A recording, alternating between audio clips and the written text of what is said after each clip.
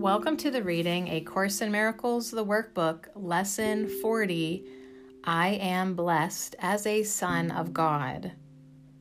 Today we will begin to assert some of the happy things to which you are entitled, being what you are.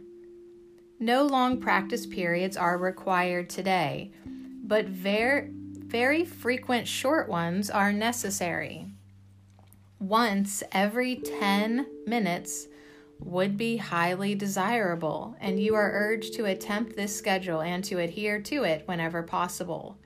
If you forget, try again. If there are long interruptions, try again. Whenever you remember, try again. You need not close your eyes for the exercise periods, although you will probably find it more helpful if you do. However, you may be in a number of situations during the day when closing your eyes would not be feasible. Do not miss a practice period because of this. You can practice quite well under any circumstances if you really want to.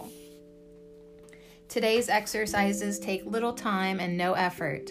Repeat the idea for today and then add several of the attributes you associate with being a son of God, applying them to yourself. One practice period might, for example, consist of the following: I am blessed as a son of God. I am happy, peaceful, loving, and contented. Another might take this form: I am blessed as a son of God.